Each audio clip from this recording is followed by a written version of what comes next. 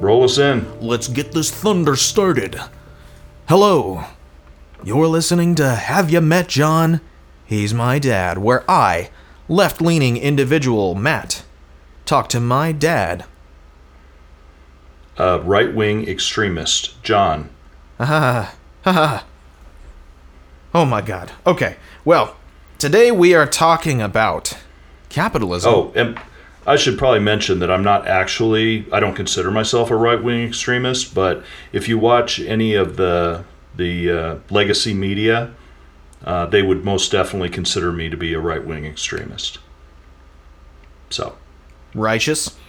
And I'm one of those people who thinks that everybody should live their lives and not try to hold other people's heads underwater, which would make me a left-wing extremist. Not really. That phrase is, it's kind of like going to a palm reader or a psychic. That could apply to everyone. So we just mean different things by it. Sure. So, today's topic is capitalism versus communism. Or socialism, or, related economic ideas.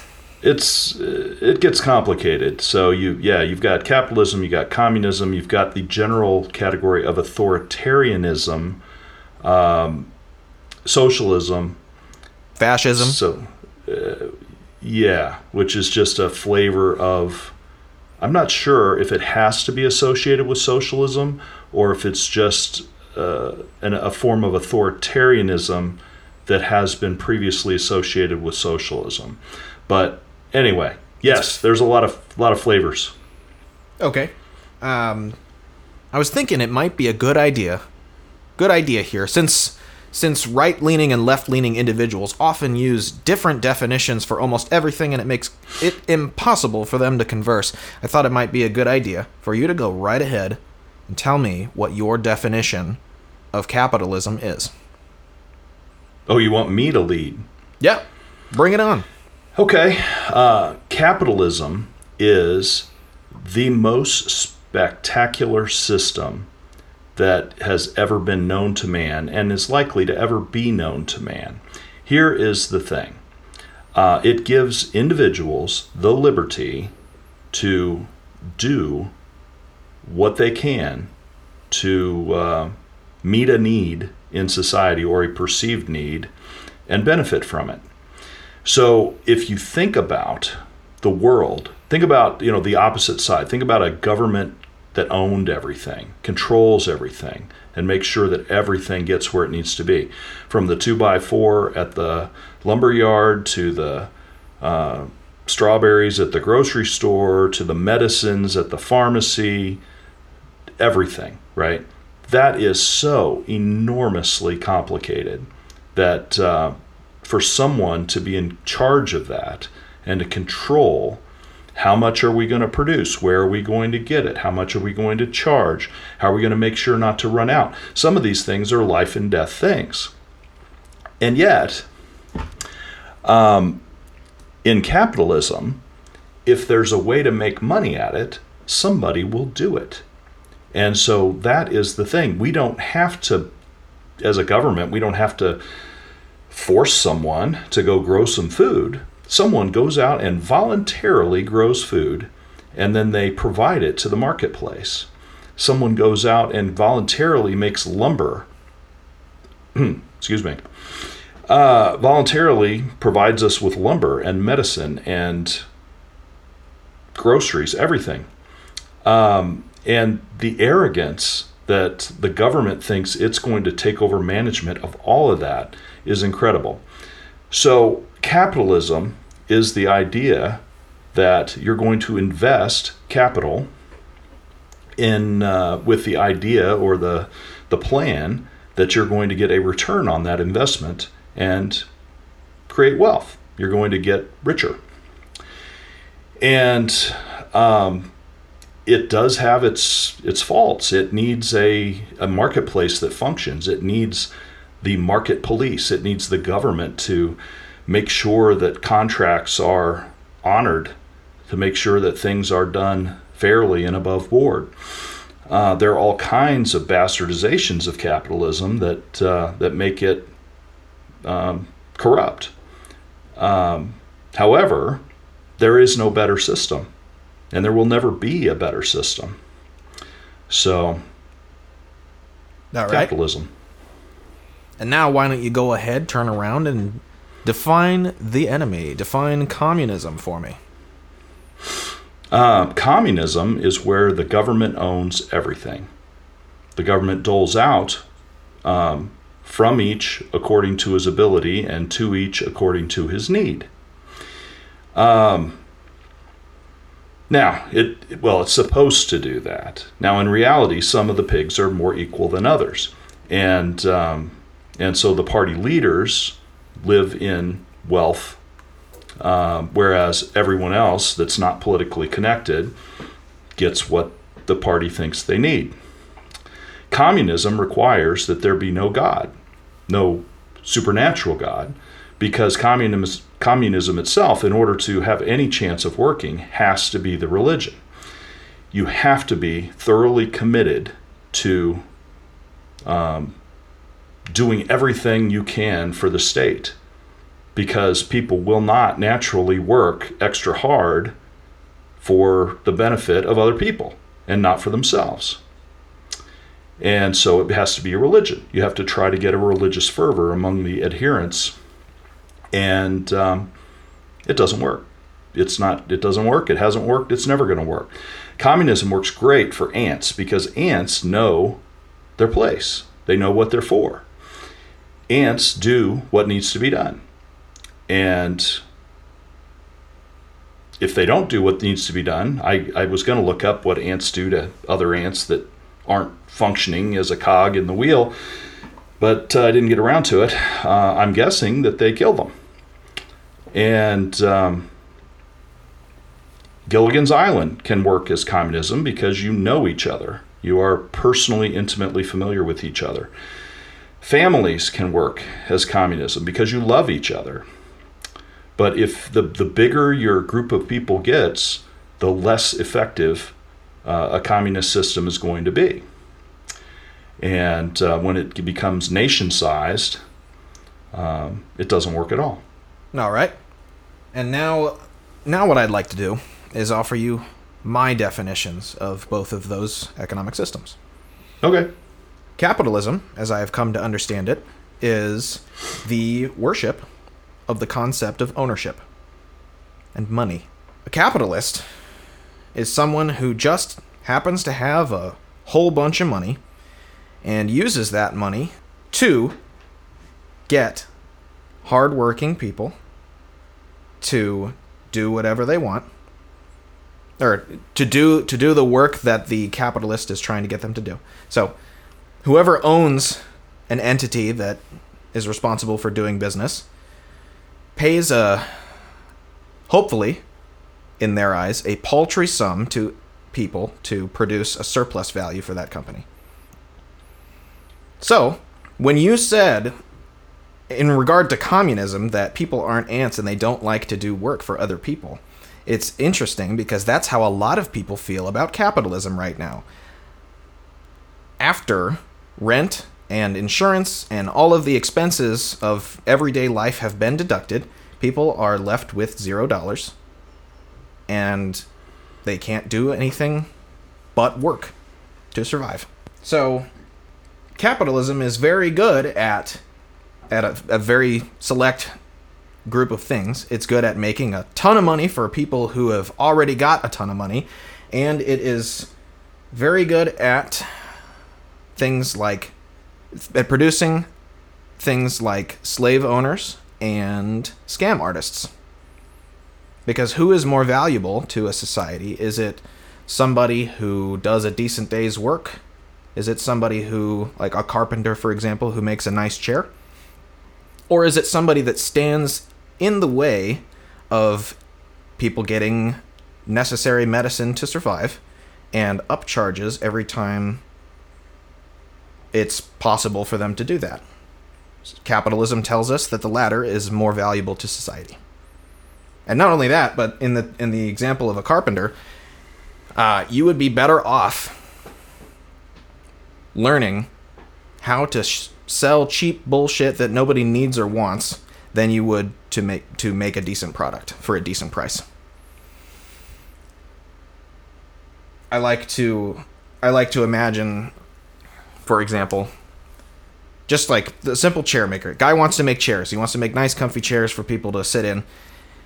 He does that his entire life, and he makes a decent amount of money. But because he's not interested in lowering the quality of the product, or lowering the wages of the people that he has working for him, or doing anything to cheapen the process of making these chairs and expand the surplus value that his business creates, he eventually goes out of business and is replaced by somebody who will ship you a styrofoam cube that says chair on it in 2 hours.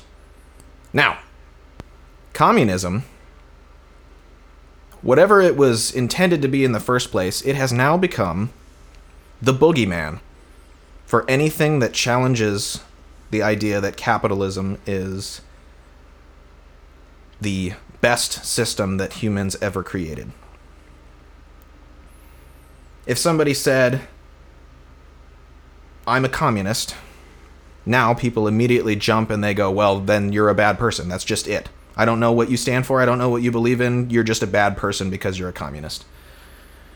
And then if you said, well, I believe that instead of celebrating some entrepreneur's ability to siphon money out of a bunch of other wealthy people in order to just hang on to money as long as he can and just create basically a nothing business, instead of just handing money to people that do that, or to idolize people that just are somehow good at scrounging up wealth, maybe we value an honest day's work. If you had somebody say that, a lot of people would say, I agree with that. Unfortunately, that is what communism is to a lot of people. Communism, if you're in 10th grade, communism seems very, very appealing. Because, of course, why wouldn't you just want everyone to have what they need? The problem is human beings. So if everybody worked as hard as they could, doing what they're best at, we could all be so happy and well off. They won't. People will not do that. And the people in charge actually can't be trusted to administer the system. Ever. They will never be able to be trusted. So even if the people were willing to work, the idea that the government would equitably distribute the fruits of those labors is a fantasy. So what we're arguing between here, what you're arguing between, is an actual capitalist system that does function and a fantasy communist system that does not. If you want to guarantee the maximum amount of human misery, then communism is the way you want to go. That is what communism. I know you think I'm wrong, but you are mistaken. Communism, socialism, ultimately leading into communism, will lead to everyone being, virtually everyone, the vast majority of people being less well off than they are under capitalism. Now, do we have excesses in capitalism that have been ignored? And have we not policed the marketplace? Yes. We have serious antitrust issues going on right now. That is a natural progression of how capitalism moves along. It's fascinating to me that you mentioned the 10th grade thing, because in 10th grade, they don't teach you that communism is nice. They teach you that communism is one of the greatest evils that ever came about. They talk about... I didn't say that they taught you that. I said that 10th grade thinkers who have no life experience, I was once in 10th grade, I had those discussions. We think about it. We talk about it. And it seems like a very positive, beneficial type system. Now, when you know humans a little bit better, you will easily understand that it won't work. I think that statement is heavily misguided. And I'll tell Okay. you why. Because you're right. People don't want to work for free. And that's what you're doing if you go to your job every day, or your 2 jobs, or your 3 jobs that Americans are currently working. If you go to those jobs and you give every ounce of your effort, and your return is the exact amount that it requires you to pay your bills,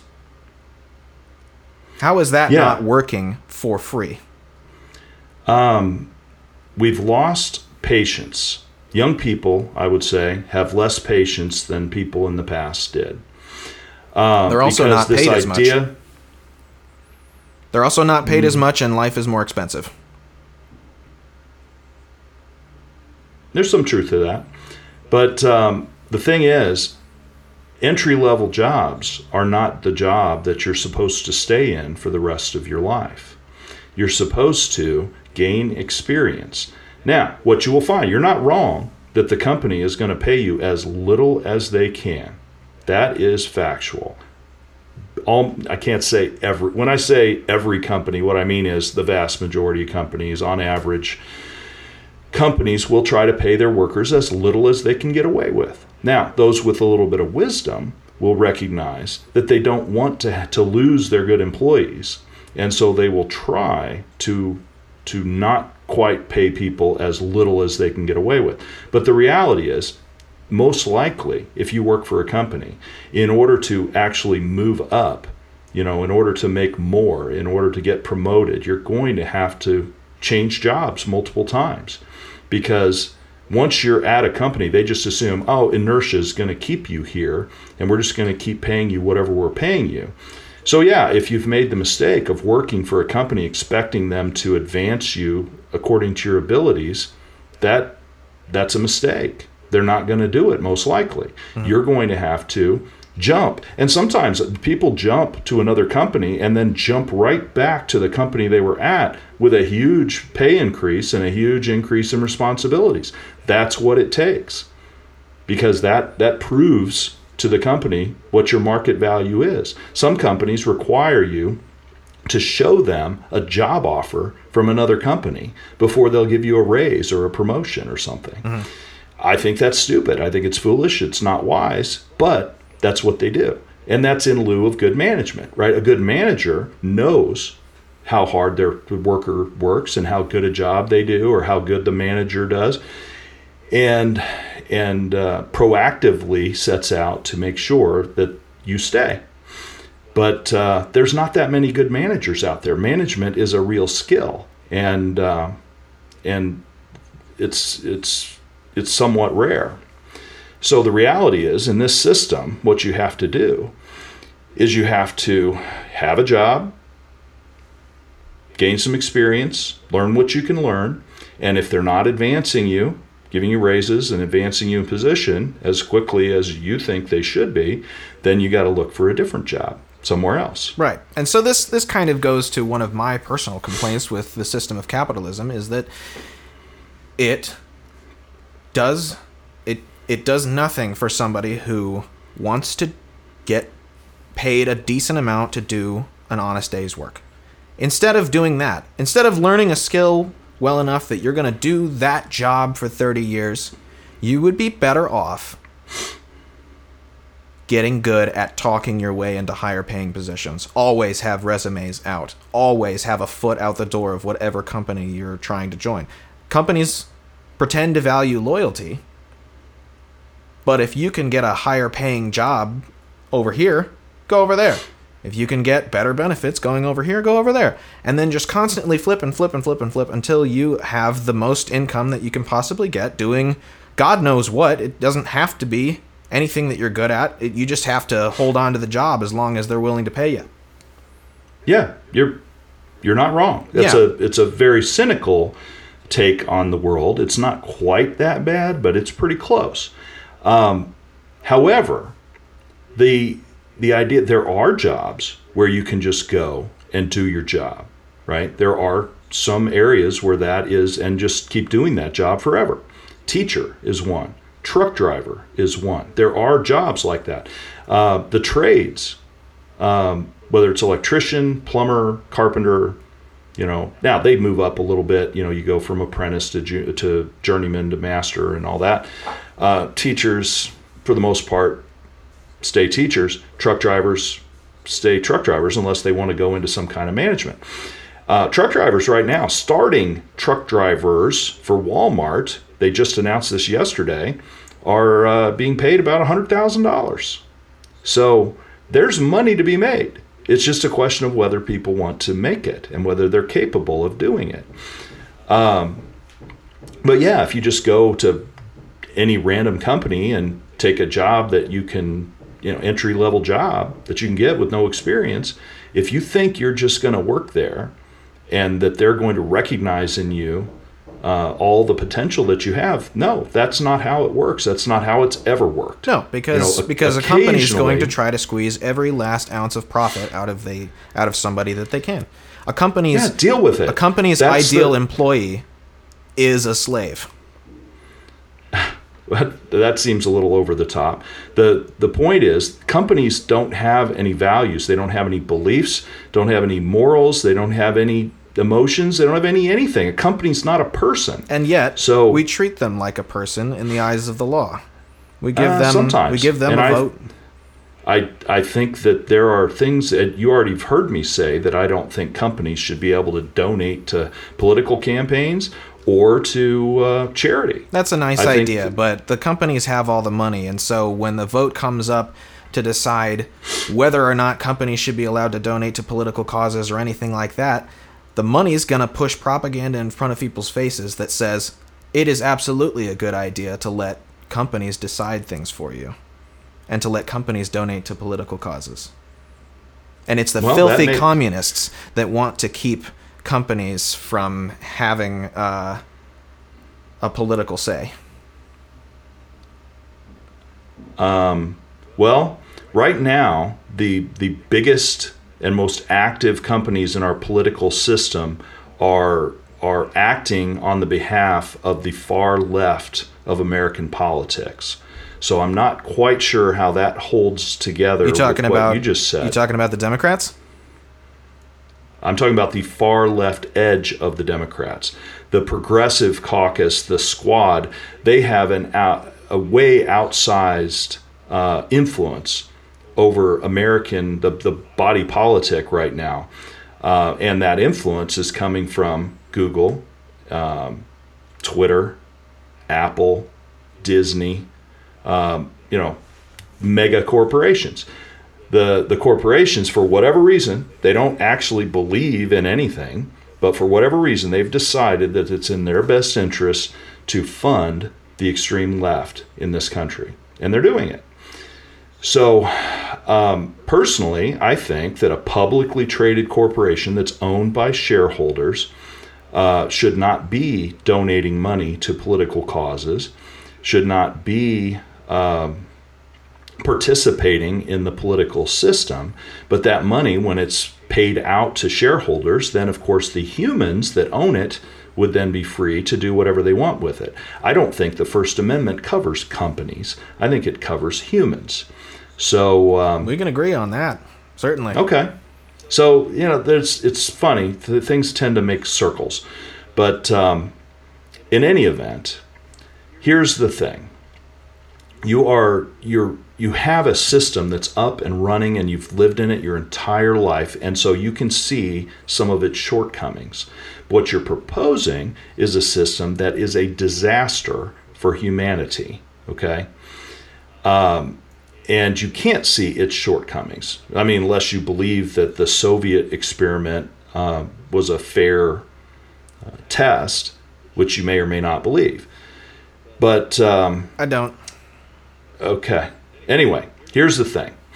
If I go to work and I work the same job as the guy next to me, and the two of us are going to make the same amount of money, whether I do a good job or a bad job, there is no promotion, there is no raise, there is no overtime, I just get what I need, he gets what he needs, and that's it, then there's no way I'm going to do the minimum in my state assigned job.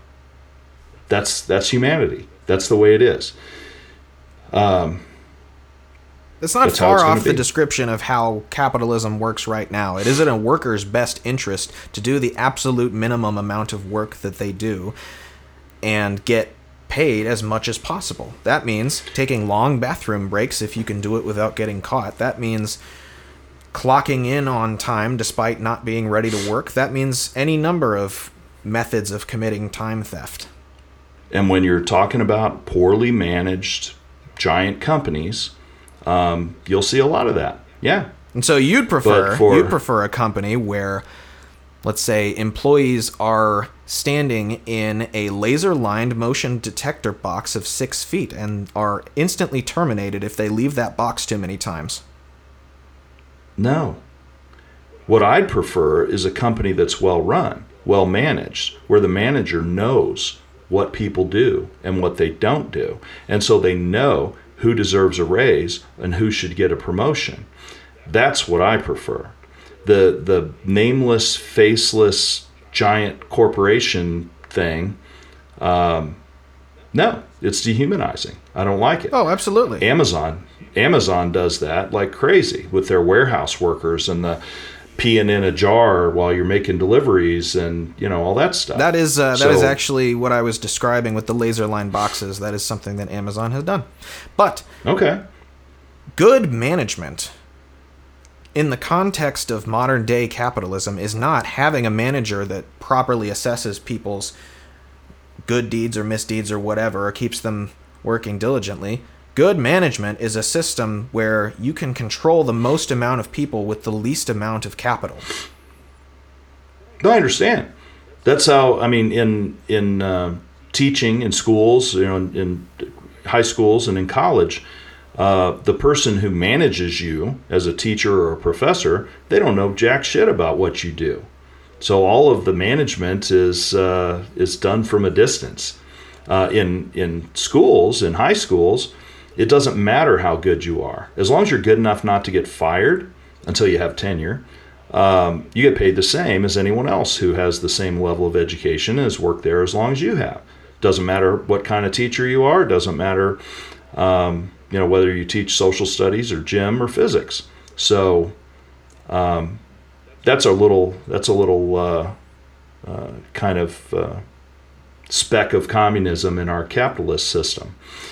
But what we will find over time, companies that dehumanize their workers will find it more difficult to get good workers. They will find it more difficult to keep good workers, and they will suffer in the marketplace. Yeah, it takes some patience to see it. But what's important is that the workers themselves, the human beings that are being subjected to this kind of treatment, need to vote with their feet and not stay working in a situation that is dehumanizing and where you're not recognized for your efforts and rewarded for them. That's the price of being a free person. You have to act. You have to act and advocate for yourself and act in your own self-interest. So yeah, there is no automatic. Once you get out of school, you will not automatically be placed somewhere based on your test scores or your ability. I know it'd be lovely if they could just give you a test and say, why, you should be the director of this division over here, the test says, right? That doesn't exist. I doubt it will ever exist. There was a movie called The Last Starfighter. Some kid played a video game and they said, oh, you're going to be our pilot, right? Right. It's so nice that it makes it so easy that you get where you're supposed to be. But the reality is different than that. You have to actually self-advocate and you have to act when the situation warrants it. And it's a pain for those of us who hate trying to find a job. It is a pain, but the alternative is so much worse. And that's where I think the pro-capitalism crowd has a remarkable lack of imagination. You thinking of all of the work that is currently being done being evenly distributed among everyone. Most of the work that is done in this country is totally unnecessary. No, we don't disagree again. There's plenty of unnecessary crap that goes on. Right. And if the necessary work was the only work that was getting done, and it was evenly distributed amongst everyone, people could work much shorter hours. People wouldn't have to drive through a city that's littered with billboards for boner pills. Well, if you decided you wanted humanity to stop advancing, you could do that. We could retire. Now Humanity could retire. Here's where you're wrong. On our current trajectory, humanity will eventually price itself out of existence. If we can automate all sorts of jobs, if we automate them, there will be no need for human workers. Oh, no, you've correctly identified the next big crisis, right? When the agricultural revolution came along and we got farm machinery, and then it became financially problematic to run a small farm, but the economies of scale made running a large farm more possible. A whole bunch of people got squeezed out of farming. I mean, that's still going on. And when the assembly line and automation came along, then the craftsmen got pushed out, and the workers became less skilled. They didn't have to be masters of their craft to assemble a car. And the next one is this automation thing with robots. And what are people going to do? Well, I don't have the answer to that. I can tell you, society doesn't have the answer to that. If we don't come up with a way for the surplus value of automated companies and services and all of these things, if we don't come up with a way for that surplus value to give a single solitary fuck about human life, then we will have created a perfect system that prices us out of existence. Not quite sure I followed that. Companies aren't going to care about anything ever. Right. Companies, so not without force. They're never going to care. They don't care. There are companies that do care. They're not humans. No. There are people that care. They may own those companies, but companies don't care. Companies are not sentient creatures. Especially when they are privately owned super mega profit winners whose actions are dictated by investors. Okay, what we're dealing with is a constant struggle. Human beings want to take pebbles and make them into a pile. And then if another human comes along and finds a pile of pebbles, they want to smooth them out. We have reached a point where the mega corporations have more value, more revenue than many countries, more influence, more power than many governments. And that's a problem. Oh, it's a huge problem. I've already mentioned. So yeah, we've made these big piles of pebbles, and the government, if it's going to save us from tyranny, is going to have to smooth them out. That means an antitrust action that breaks them up. Never going to happen. So never say never. It's happened before. I mean, we've been through this before. What instance are you referring to specifically? Do you remember the trust busters and I don't know, was it the railroads that they broke up? They broke up AT&T at one point. Mm-hmm. It happens, and we're there. I mean, Google needs to be broken up, among others. So you go through periods of consolidation, followed by you make the pile of pebbles and then you smooth it out. Walmart came into the marketplace and did humanity a great service. It made low-cost products available so that they were more affordable for everyone, virtually. In the process, all the competitors got put out of business. Right. And Walmart is now enormous and has market power. They can command their suppliers. Here's what we will pay you. Mm-hmm. Amazon provides an enormously convenient means of people getting stuff. It's a step beyond Walmart. Now you don't have to leave your home. You get on your computer and they will send you virtually anything that exists. And, at reasonable prices for the most part, and free shipping a lot of the time. So, and they've done the next level of wiping out the competition, and now they can do whatever they want. So at some point you get too big and you got to be reined in. We're there. And so, Amazon has an unprecedented ability to knock over not only competitors, but challenges to their goal of expansion and imperialism. They have no limits that they're intending to stop and at.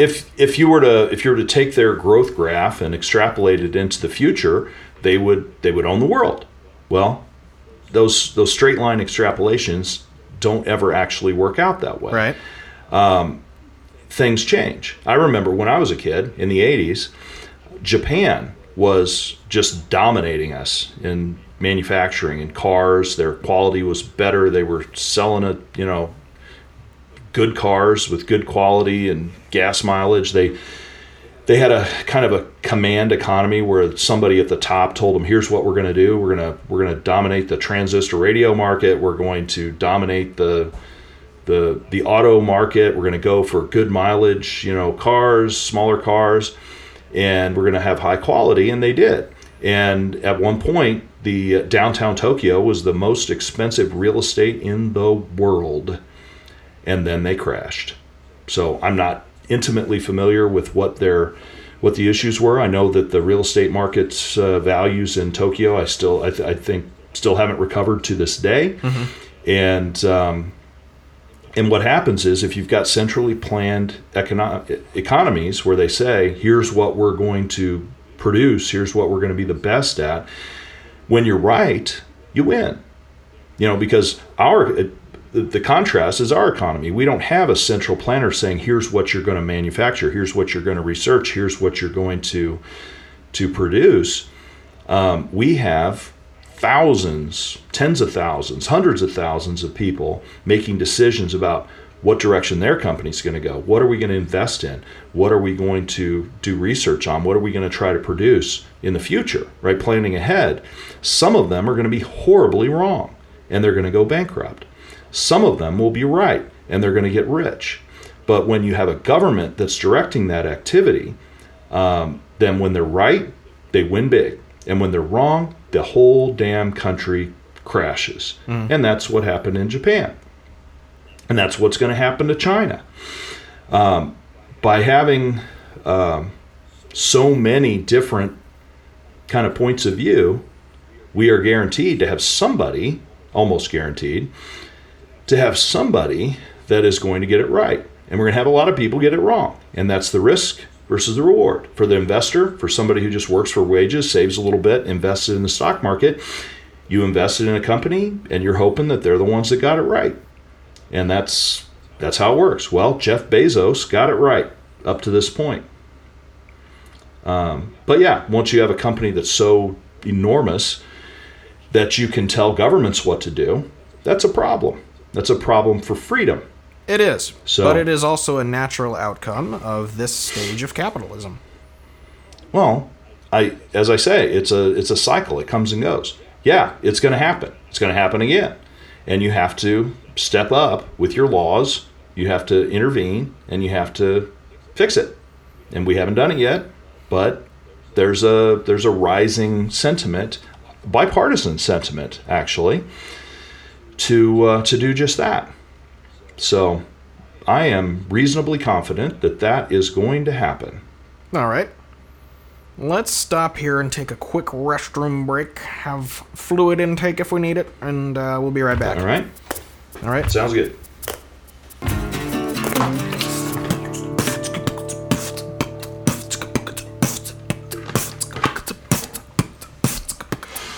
All right. I'm ready to come back. All right. That was our hold music. So, here's what capitalism offers that these other more authoritarian systems do not. Freedom and hope. In a capitalist system, if you choose to maximize your ability, whatever it is God has granted you and capability, if you choose to follow a path of frugality in your expenses and aggressiveness in your work habits, you can assemble a fortune and become wealthy in one lifetime. You can retire, what we used to call a millionaire. I don't know, that would probably be a multimillionaire now. You can do it. When I say you, I mean humans. And when we say, well, what humans could do that? Well, the book, The Millionaire Next Door, used a case study of a janitor who always drove a relatively inexpensive car that was not brand new and didn't spend a lot of money, saved it, invested it. And when it was time for him to retire, he was a millionaire. So janitor is a job that pretty much is accessible to anyone, well, almost anyone. And so literally anyone can become wealthy in this system. Now, the choices that people make are often not the choices that will lead to that path. If you choose to run credit card debt, that's not going to happen for you. If you choose to live in an expensive house or drive an expensive car, that's not going to happen for you. But it is possible to do. And so, a person might look at this and say, well, why don't we make it, take away some of these bad choices that people could make? Take away the credit card possibilities with, the 23% interest rates and whatnot. That's an appealing sounding thing to do. And yet, you're either committed to freedom or you're not. So my side is all about freedom, where people are free to make choices. They're free to make correct, wise decisions, and they're free to make incorrect, unwise, even stupid decisions. And, some of those decisions are pretty stupid. Now, another angle on it is the hope. You can become personally wealthy if you live in a place where that is allowed. But, side note, accessibility to the equity markets is at an all-time high. So when I was a kid, this was just starting. In the past, from pre-1970, generally ownership of stocks, being in the stock market, that was not a middle-class kind of thing that people did. It was for rich people. Middle-class people had their money in the bank, and the bank pays whatever it wants to pay, right? It's very low interest rates compared to what the cost of funds are for them. So you're not really going to get wealthy by drawing interest in a savings account. However, if you invest in the stock market, you are very much in line to get wealthy because the long-term return on the total stock market is somewhere in the 10 to 12% per year range. And that is an amount that will allow your money, however much you've got saved, to double every 7 years. Okay? That is huge. So, setting that aside, I've heard the leftists talk about how it's so unfair that the world's resources are not distributed evenly amongst all the people. And say, okay, well, if you chose to distribute the world's resources evenly among all the people of the world, even if they would stay there, which they wouldn't, but if they would stay there, what you would have done is condemned humanity to squalor, because it is exactly the formation of capital and the investment of this surplus money into new technologies that are the thing that's going to pull our ass out of every fire, at least until the last one. It's what pulled us out of everybody's going to starve to death because there's not going to be enough food. It's you talking about the guy that figured out how to pull nitrogen out of the air? No. Well, indirectly. I'm talking about years ago in the, I don't know, 1700s, 1800s, they predicted the world's going to run out of food in 50 years. We're not going to be able to feed the people. Yeah, right? and there was a guy horrifically wrong. There was a guy in during World War I actually who figured out how to pull nitrogen out of the air. Let me look it up real quick. I'm sure that helped. But the point is, with fertilizer, crop rotation, modern equipment, scientific farming, we fed the amount of people he was talking about and then some. We can feed way more people. So technology saved us. The research, development saved us. So if global warming or climate change is a problem, guess what's going to save us? Technology. It's either that or you're going to have to murder 5 billion people, which is on the table for some of them. But the reality is it's the investment of capital with the possibility of earning tremendous returns that is going to save the human race from whatever peril it comes across. If you take all that money and evenly distribute among all the people, nobody has any extra money. Nobody's going to invest in anything, and we're all going to be equally miserable. That is pretty much the kind of the poster child of collectivism. Equal misery for all. And no hope. There's a whole lot to unpack in what you just said, but I'm going to start with the contention that freedom being closely tied to capitalism. That is a very easy thing to say when you're on our side of history. But capitalism famously did slavery more than any other socioeconomic system. Oh, false. Everything has done slavery. And capitalism is doing it the most currently.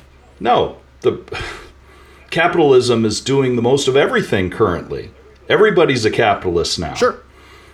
That's irrelevant. There have been slaves as long as there have been people. So that and there are now. They've just changed the name. I don't know why they call it human trafficking, because to me that's like just moving them from one place to another. But some of that human trafficking is slavery, and that is appalling. It's the worst thing. It is appalling, right? Why don't they call it slavery? Because it makes our great American corporations look bad. You remember that time Tucker Carlson wanted to bone a green M&M?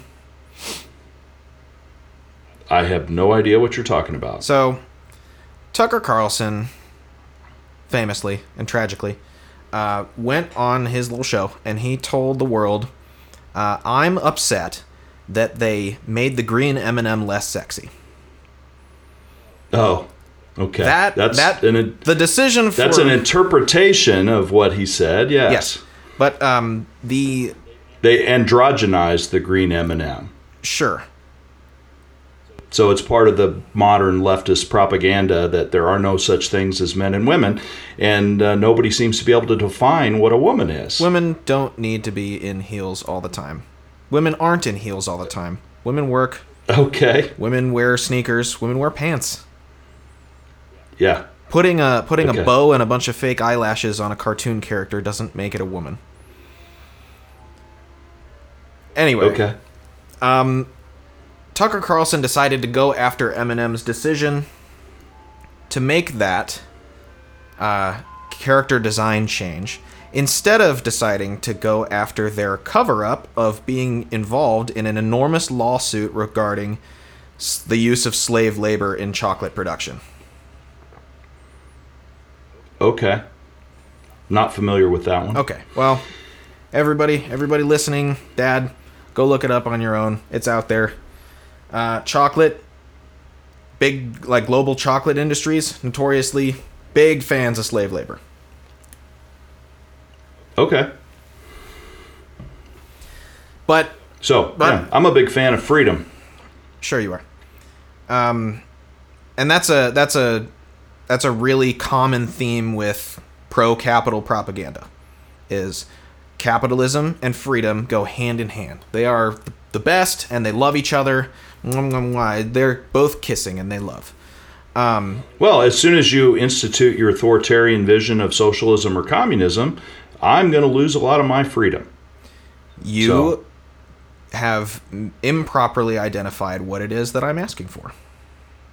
Okay. What are you asking for? A lot of companies already do what I'm talking about.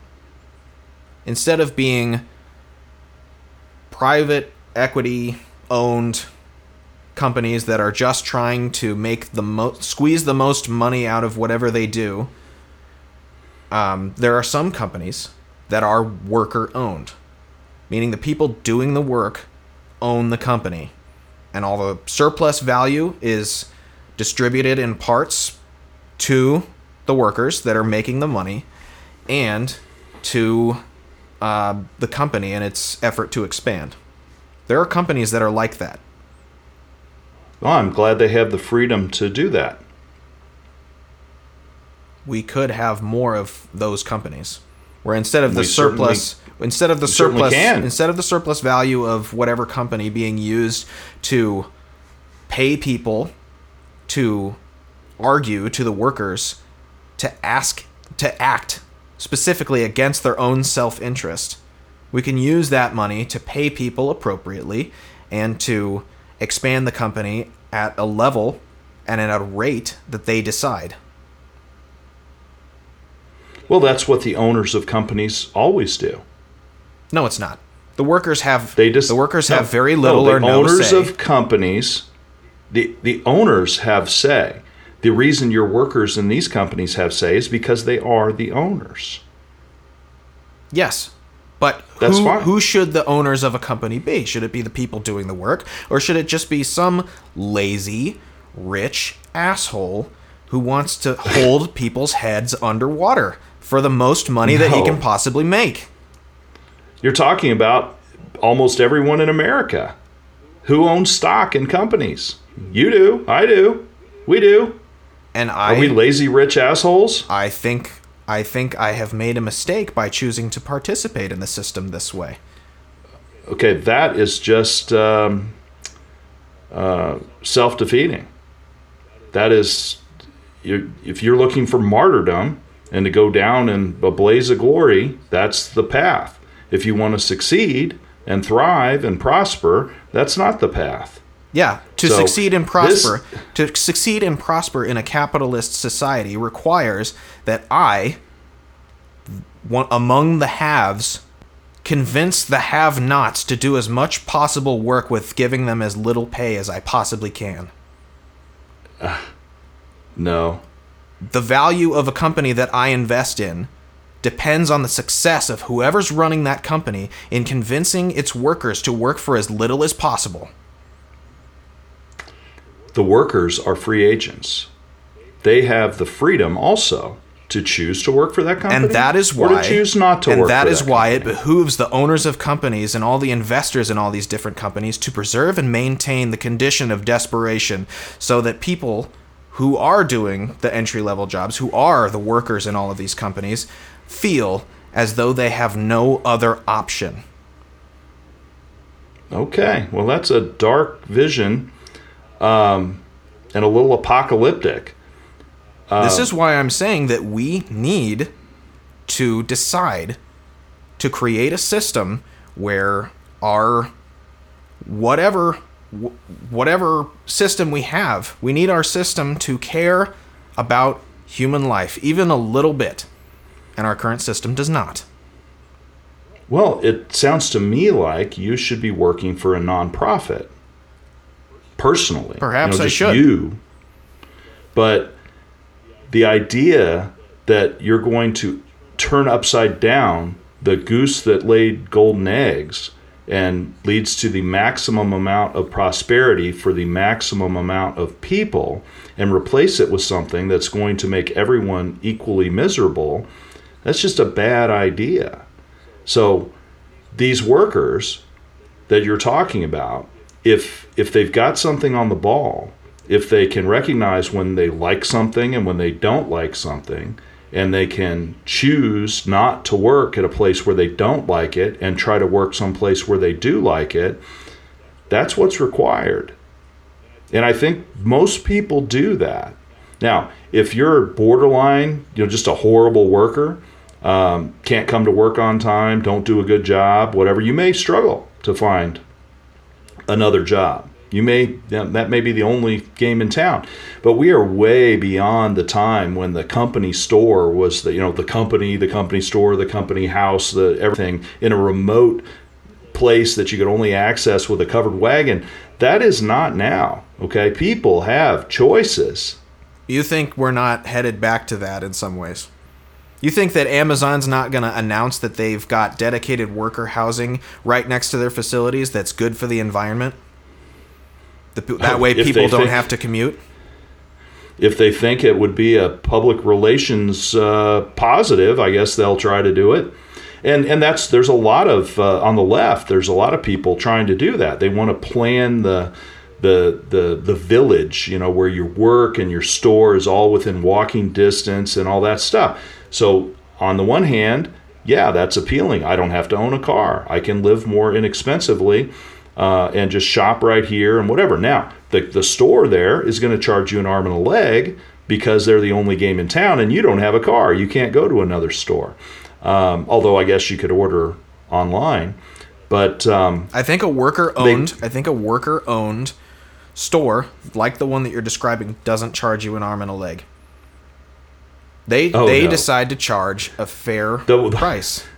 No, the workers get together and they say, we want to get a bigger check at the end of the year. That's short-sighted. REI. They're going to choke the life out of the communities that they're built in, which is exactly what Walmart does right now. It's exactly what Amazon does right now. Amazon can afford, because it's got its greedy little paws in all sorts of sectors, it can afford to charge nothing for whatever product of the competitor that they're trying to destroy. Okay. We've already agreed that there needs to be an antitrust investigation into Amazon, among others. The political elite is so deep in company and corporate pockets that the public has no way of convincing the government to do antitrust legislation. If only it were that bad. It's worse. Most of our elected officials are paid off by China. So it's not even American companies that control American politicians. It's foreign governments that control American politicians. And absolutely, the people have felt this. They have felt their will be thwarted. That is why in 2016, the vast majority of voters on both sides voted for someone that was not part of the establishment. They lodged a protest that is still echoing around the world. So you're not wrong. Challenges to the feeling political unrepresented. establishment. Challenges to the political establishment are great. They're great. Was Trump the right challenge? I would say no. Okay. Well, he's the one that won. The Democrats actually cheated to keep Sanders from getting the nomination because they thought it was in their self-interest on many levels to prevent him twice from getting the nomination. The second time was even more blatant than the first time. And Bernie Sanders is more closely aligned with what leftist Americans, not liberals, leftists, believe.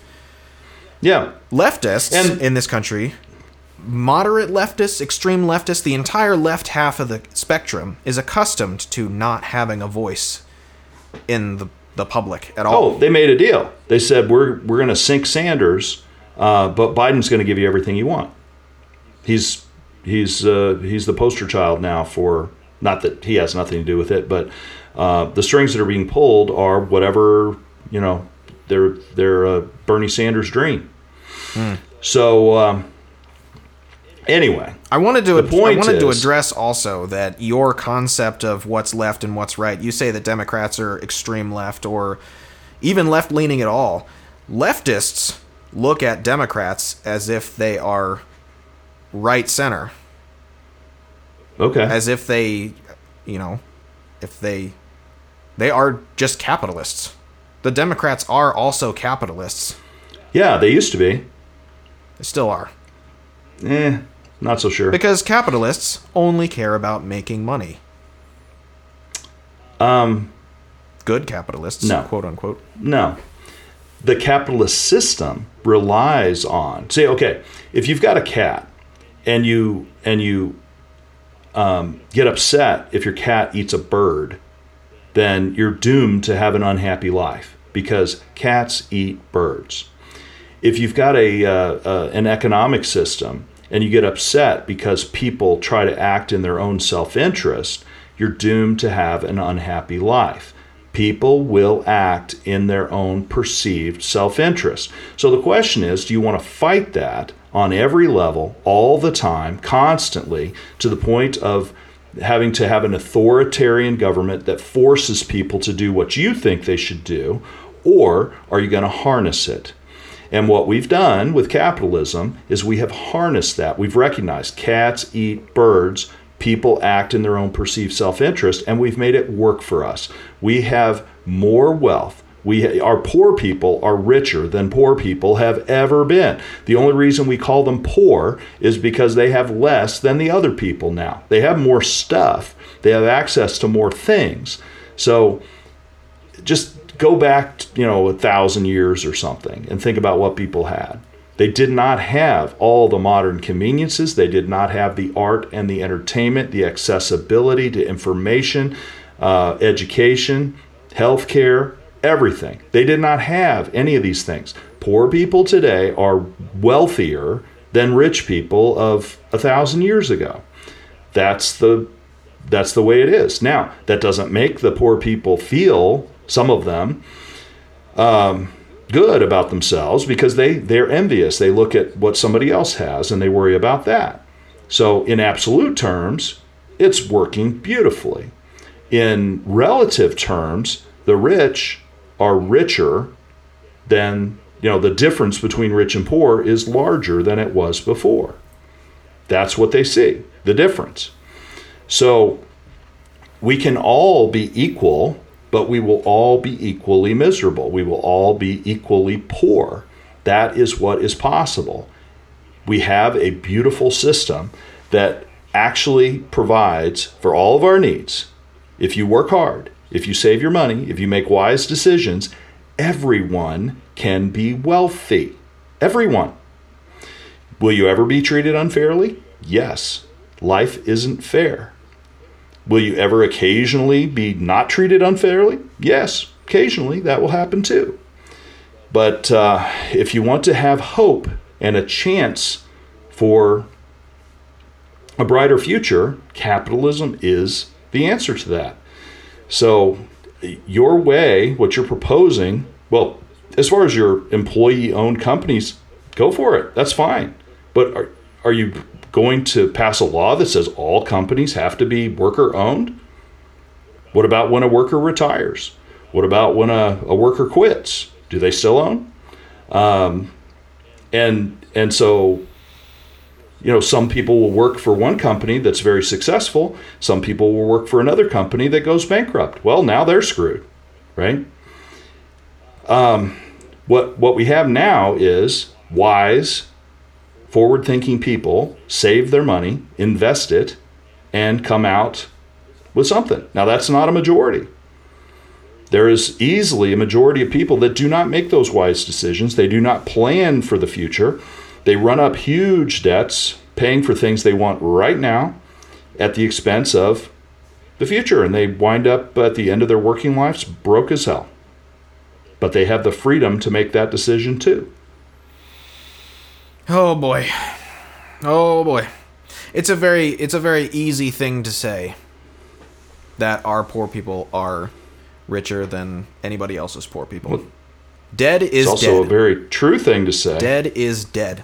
The condition of homelessness is more likely to result in somebody's death than if they have minimal access, like just basic access to shelter. Okay, hang on.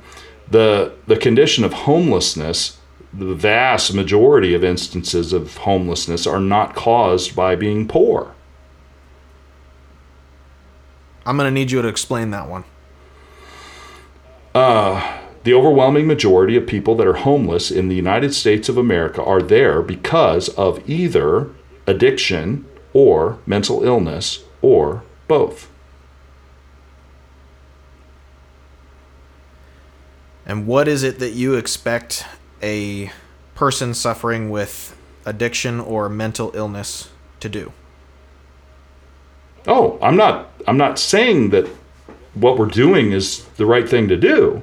I'm saying they're not there because they're poor. They're there because of these problems, and we are spectacularly not addressing these problems. We used to have mental hospitals where people could be committed for their own best interests. That was undone in the 50s. You are not allowed to involuntarily, it's very complicated to get someone involuntarily committed to a mental hospital. And the civil libertarians have seen to it that it's virtually impossible to do. And as far as drug addiction goes, we did that to people. In a lot of cases, we did that to people. People were prescribed. Well, Oh, sure. That's the latest wave of, yes, that was done to them. But we give them needles. Sometimes we give them the drugs themselves. We give them a place where they can go do that. We allow them to live on the street, doing all their bodily functions, including shooting up on the streets of our cities. And, whatever you tolerate, that's what you're going to have. So it's abysmal. It's awful. And it shouldn't be like that. Every single person there needs to be arrested for the crimes that they're committing out there, and then they need to be treated for whatever it is that they've got, whether it's the drug addiction or the mental illness or both. But we've taken that aspect of libertarianism to a suicidal extreme. You seem to have cut out a little bit. What do you call that? When you're helping someone destroy themselves, you're Hello? I can't think of it. Can you hear me? Yep. You cut out for a minute there. There was a blink on the screen. Damn it. I can't think of that word. When you're assisting someone to their own destruction. Anyway. Are you talking about euthanasia? No, not specifically. Just like where you're enabling. We're enabling them right now. And rather than actually caring about the humans, we are acting like that, giving them a cardboard box, or a tent, or some needles, or some drugs, or whatever, is showing that you care, and it's not. It's enabling. I think you're partially, at least, referring to efforts of harm reduction. Yeah, I'm referring to the leftist model for how to deal with homelessness and addiction, and it is awful. I will say that I am not an expert on what is most helpful to a homeless person or not, but I'm pretty sure that erecting a bunch of architecture to make it so that it is impossible for them to get comfortable in public spaces, or it is impossible to get comfortable in public spaces, is not the way to do it. I'm pretty sure that throwing people in jail and not offering them any additional help is not the way to do it. And neither one of those is what I just proposed. And what are you proposing? I'm proposing that people that are drug addicts on the street get drug treatment, and they are violating all kinds of laws out there. So they should be able to be force-placed into drug treatment centers. And the people that are mentally ill need to be involuntarily committed until they can be stabilized and or medicated to where they are no longer mentally ill. They need to be off the streets. It is not safe. They are obstructing people's residences, businesses, churches, schools. You have to run the gauntlet in some of these cities to get from point A to point B, including just school children trying to go into their school buildings. There are used needles laying everywhere. And if you accidentally stick yourself with one of those, that's a problem. That has potentially deadly consequences. It is completely unacceptable, and we're not doing anybody any favors by enabling them with this harm reduction strategy that really just perpetuates the problem. Well, We're also not doing anybody any favors by allowing the drugs, the fentanyl, to keep pouring across the border because we're committed to having it completely open. Okay. I was going to say, unfortunately, because we live in a system that doesn't give a fuck about people, whenever we bring up the idea that we have a homelessness problem and that it needs to be dealt with, whoever's in charge inevitably decides that they need to do the cheapest solution possible. No. Yes. Not when the Democrats are in charge. They don't do the cheapest thing possible. A lot of the times, the Democrats are the ones that are erecting the that doesn't help anybody. They are housing homeless people. One of the things they've done is house them in hotel rooms. They've paid millions of dollars to not address the problem at all. The problem with the homeless is not that they don't have a home. The problem is not that they're poor. The problem is that they're mentally ill and addicted to drugs or alcohol. And so, until you decide to deal with one of those things, or both, you're doing nothing, no matter how much you spend. So the courts have sided with the ACLU and said you can't involuntarily commit people. We're going to have to do whatever it takes to help these people. That would be ideal. Yes. Okay. I'm there with you. And in fact, last night on Tucker Carlson, they had a gal on who was from San Francisco, and they've put up a billboard about fentanyl. Her son is a fentanyl addict living on the streets of San Francisco, and the left is doing its harm reduction, which is just kind of perpetuating the problem, and she's got a group of moms that are trying to do something about it. You say perpetuating the problem. I say keeping people alive while the rest of us are supposed to figure out how to help. No. The people that are doing this are the ones that should be doing something to help. If they spent the same amount of money on the homeless that they already spend, just doing it in something that could actually help, that would be a lot better. I don't think so. I think the right looks at any increased spending on a social program as a communist threat, a socialist threat.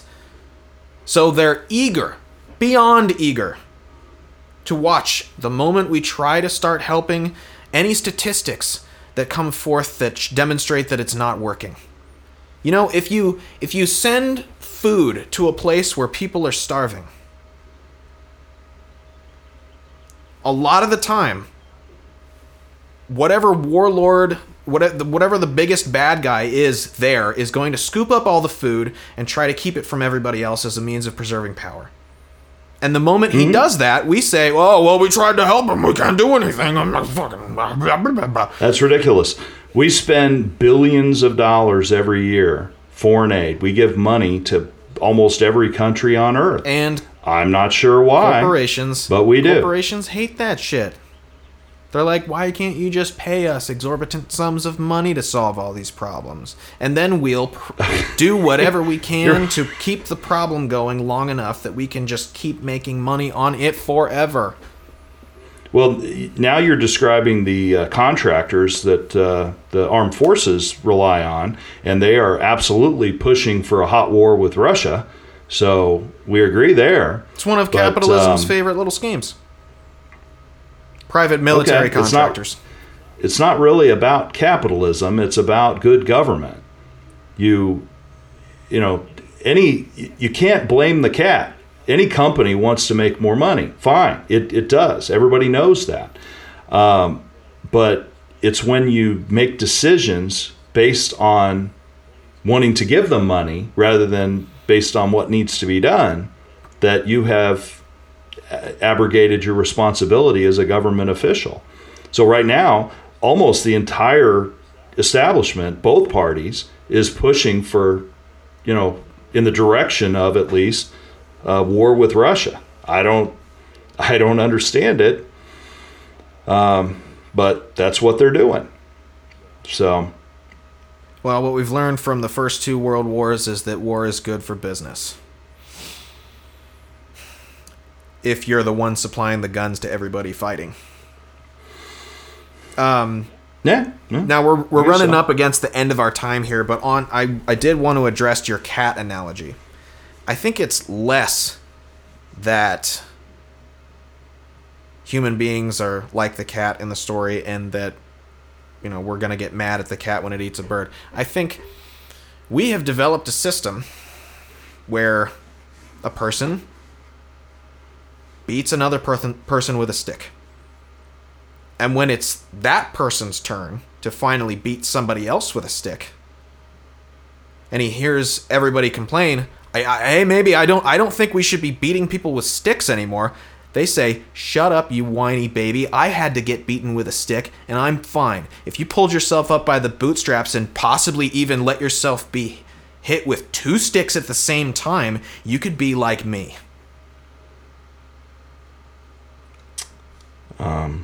Not really following that one. No? No. If somebody said to themselves, the things standing in my way, the things standing in my way of me becoming a millionaire is mostly my need to enjoy my life. If I was working 24/7 and making whatever I make that whole time, I would come out way ahead of somebody who just works 8 hours and comes home at the end of the day. If I can just teach myself, if I can make it so that I can endure that, if I can just break down all the parts of myself that enjoy life and just become somebody who gets joy and fulfillment from making money, I can own everybody else. That's a capitalist. Okay. Yeah. Well, my janitor that worked and saved didn't work 24 hours a day, worked a regular shift. He just was thrifty and saved his money. And his purpose was to accumulate some wealth, generational wealth, that he could pass on to his children. He lives in a closet. He eats rice and beans. He doesn't participate in the economy. He doesn't participate in commerce. To some extent. If we ask people to live in such a way where they don't participate in commerce, then the magic of the money that we have doesn't work. Well, the good news is the vast majority of people won't do it. If everybody did it, it probably wouldn't work. Mm-hmm. But everybody does. So if everybody pulled themselves up by the bootstraps, for example, we'd have a collapsing economy. Yeah, maybe. But that's not how it works. No, instead we get... You put out... Instead, we made a system that rewards the few sociopaths that are just obsessed with getting their way and obsessed with making money, and we've put them in charge of everybody who's barely struggling to just do work that they find fulfillment in doing. Yeah.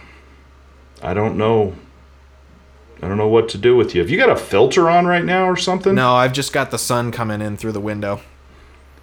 You look just like I used to look at the moment. Except angrier. Yeah, when you stop biting capitalist propaganda and actually take a look at how history turned out, you start to get mad. You start to go, oh, every time they told me capitalism was the best and brightest, they were actively choosing not to tell me about all the atrocities that were committed in the name of capitalism. When we can talk about that in another episode. Or another few episodes. Okay. Well, here's the thing. When you have freedom, people have the freedom to make decisions, good ones, bad ones, or, whatever. And so some of those decisions are going to be bad ones. When you have free speech, you're going to have the freedom to speak. And it's not the popular speech that needs protection of the First Amendment. It's the unpopular speech. You have the freedom to speak. You have this freedom to be wrong, in fact, in your speech. I'm a big proponent of freedom. I think people should be free to make their own decisions. And if you make wise decisions in the system that we have, you can prosper and thrive. And anyone who tells you that you can't is not correct. People come here, first-generation immigrants come here, and they succeed and they thrive, and they leave money to their children and their grandchildren, generational wealth, starting with nothing. That is amazing. And you don't realize how unusual and rare that is, because that is not true everywhere. There's a reason why so many people want to come here, and it's because of the freedom and the opportunity that exists. All you have to do is reach out and grab it. Under an authoritarian system, socialist, communist, whatever, that's all gone. It's just going to be what it is. You get what you get. And that is not a place for human beings to live. That is destructive of the human spirit. And that's what we've seen every time it's been tried. It is awful. Well, we've got a whole separate discussion to have about whether socialism or communism have been tried in the past, and to what degrees they follow even what I'm trying to tell you about. Okay. But for right now, this has been Have You Met John? He's My Dad. I'm Matt. I'm in Chicago, and that handsome-looking gentleman over there, who believes capitalism. What's up? Still John. Mm-hmm. And where are you recording from? Am I saying? I think it's an undisclosed location near St. Louis. Well, that's good enough for me. St. Louis Greater Metro. I didn't specify what part of Chicago I'm in. Okay, there you go.